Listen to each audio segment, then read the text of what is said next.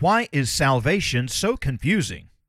What an honor it is. When these lessons are considered, it is with humbleness we make notes and consider questions to focus on.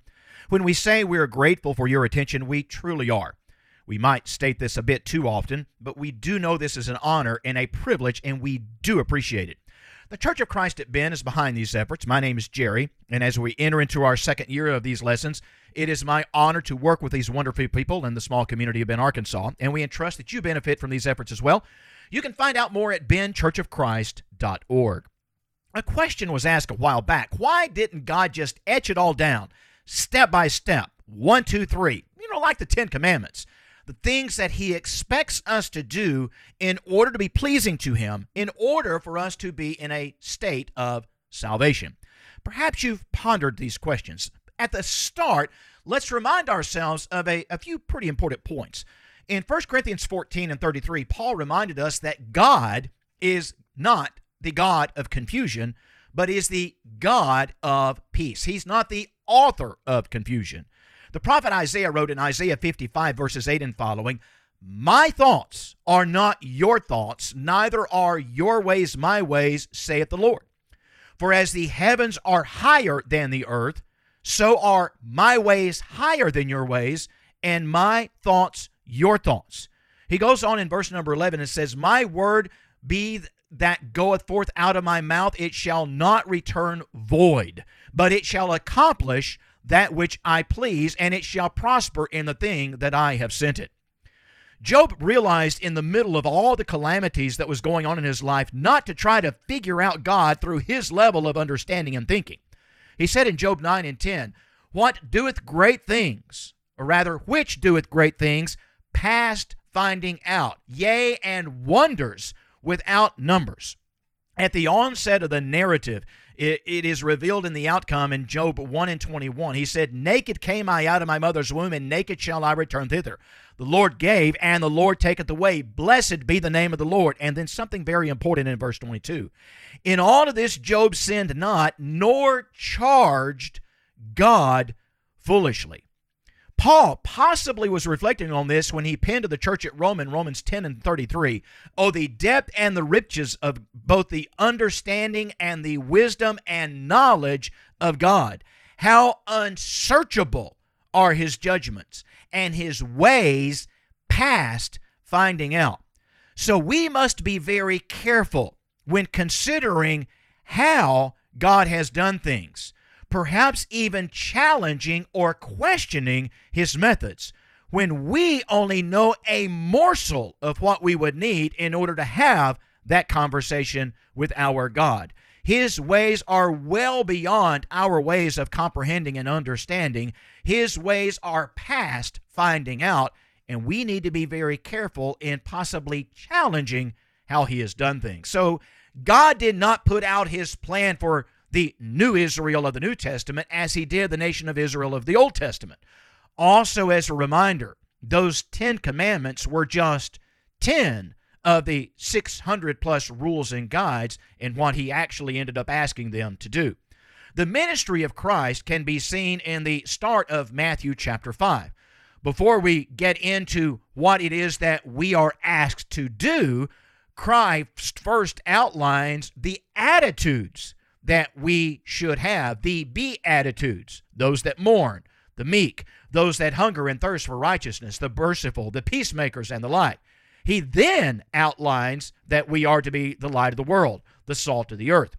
The teachings of Christ, followed by his disciples, were to various groups, various nations of people. These people having vastly different backgrounds and understandings of traditions as well as the Old Testament, the Old Law.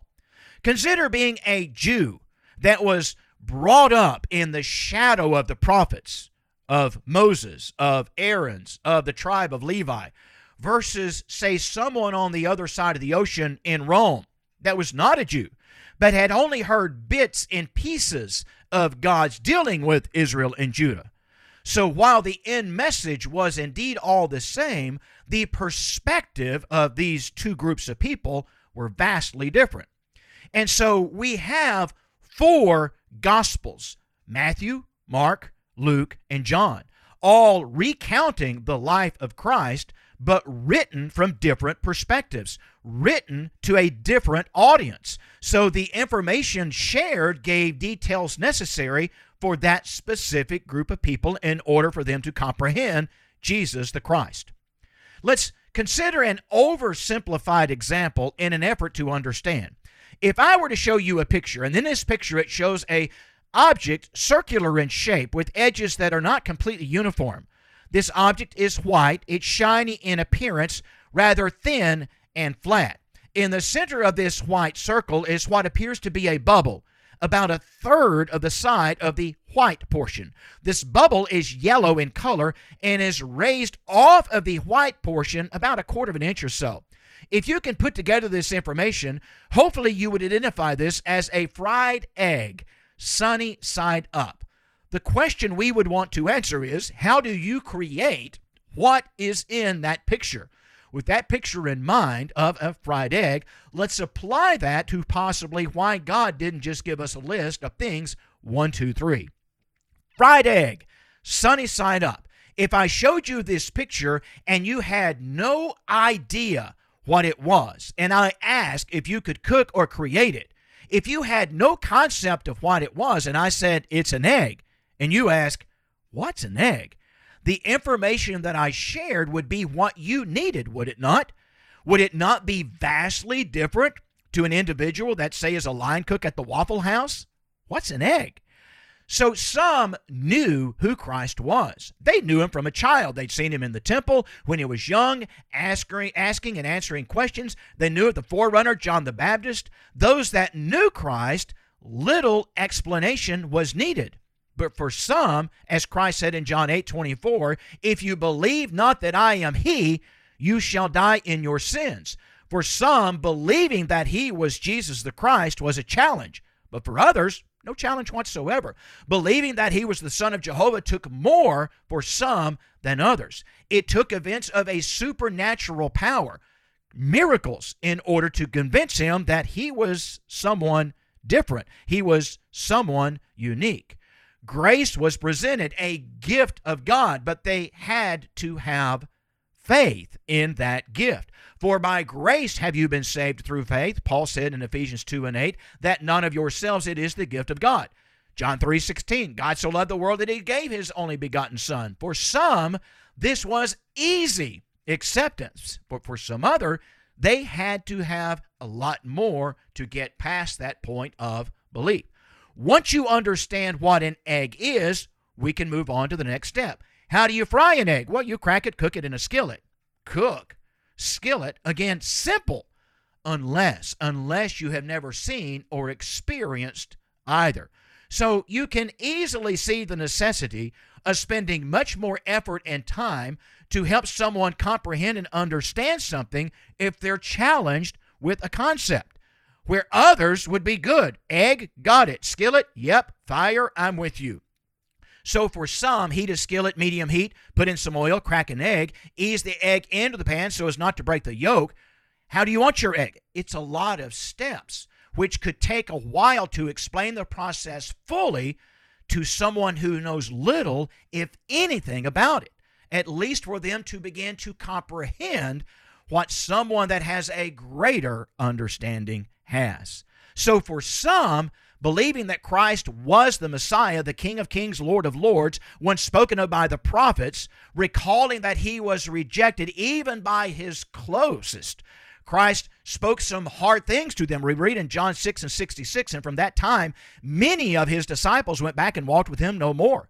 Jesus said unto the 12, will you also go away? And the Lord, or Peter said unto the Lord, to whom shall we go? You have the words of eternal life. So we put this together. The strong message to them could have been, except you believe that I am he. Where others, it could be, except you repent of your sins, as belief was no problem.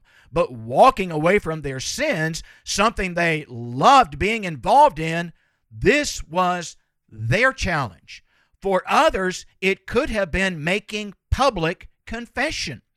Christ was not overwhelmingly accepted. According to some, he challenged the old law. though he was in reality fulfilling the old law. And if you remember, Christ told Peter, you would deny me, as Christ had foretold. You would deny me 3 times, and Peter did just that. Many of those that followed Christ lost their lives in very brutal manners for upholding him, as we've discussed in the message on the book of Revelation. Baptism was also part of the plan, as recently discussed. Some are challenged with baptism even today. From my conversations over the years, the challenge comes because there are verses that stress other elements, leaving it out. Whosoever calls on the name of the Lord shall be saved. It doesn't say anything about confession. It is confession. It doesn't say anything about repentance. It doesn't say anything about baptism. When we look at the context of this and we see this audience was having difficulty in accepting the initial principles. They were a long ways from a dash of salt and pepper and serve. If you're working to understand what an egg is, salt and pepper does not enter the conversation. So Matthew, Mark, Luke, and John. Matthew was written primarily to the Jews, and so he focused a lot on the Old Testament, quoting it over 60 times. He does not explain much about the Jewish culture as the other writers did. Wasn't necessary. He used the term kingdom of heaven, which had a significance among the Jews, more so than Mark, Luke, and John. So his overarching effort was to show that Christ, Jesus, was the Messiah that the Jewish nation was expecting. Mark wrote to those in the area of Rome, not the area of Judea, Galilee, and Jerusalem. It is thought that the letter Paul wrote to the Romans was written prior to Mark's writing and was known. So Mark had access to the letter written to Rome from Paul. We can see that Mark uses facts often that we see from Peter, but also through the explanation given by Paul. Mark opens with the concept of the beginning of the gospel of Christ. He is very blunt, very brief, short and sweet, if you will. Believe and be baptized. No excess of language. One writer noted the word "and" is used some over 1,300 times in Mark's writing of the gospel, connecting one action with then another.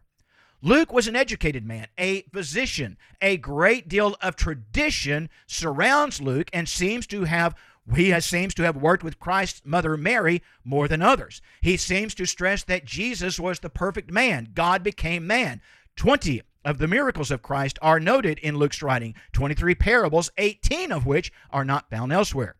John, one of the latter writings which we have in the New Testament, it was written to a wide range of people, and yet we see this writing different than the 3 others. Miracles are not emphasized as much. Parables, very minimal.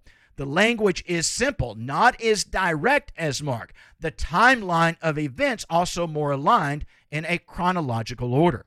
So we have Matthew, Mark, Luke, and John. And then we have Acts, the Acts of the Apostles. This too written by Luke, covering a period of about 30 years. It is written specifically to an individual, but the message was of all the things that Jesus both began to do and teach. Acts 1 and 2. And we see an instance of all of these elements coming together. 3,000 on the day of Pentecost in Acts 2, 2,000 in Acts 3, the Ethiopian eunuch in Acts 8, Saul of Tarsus in Acts 9, Cornelius in Acts 10. We see different people over a vast landscape and period of time hearing the same message: hear, believe, repent, confess, and be baptized. God is not the author of confusion. We read in John chapter 6 that they all shall be taught of God. Every man therefore that hath heard and learned of the Father cometh unto me. For some, they needed much more on the front end to establish the foundation that they could put their faith in. For others, repentance. For others, and it was baptism. For others, be faithful unto death, and I will give you a crown of life. The gospel message of salvation. If we can assist and work with you better to understand any parts of God's plan, this is our whole desire. Visit us in person at the Bend Church of Christ or visit us online. And until next time, we bid you a very pleasant good day.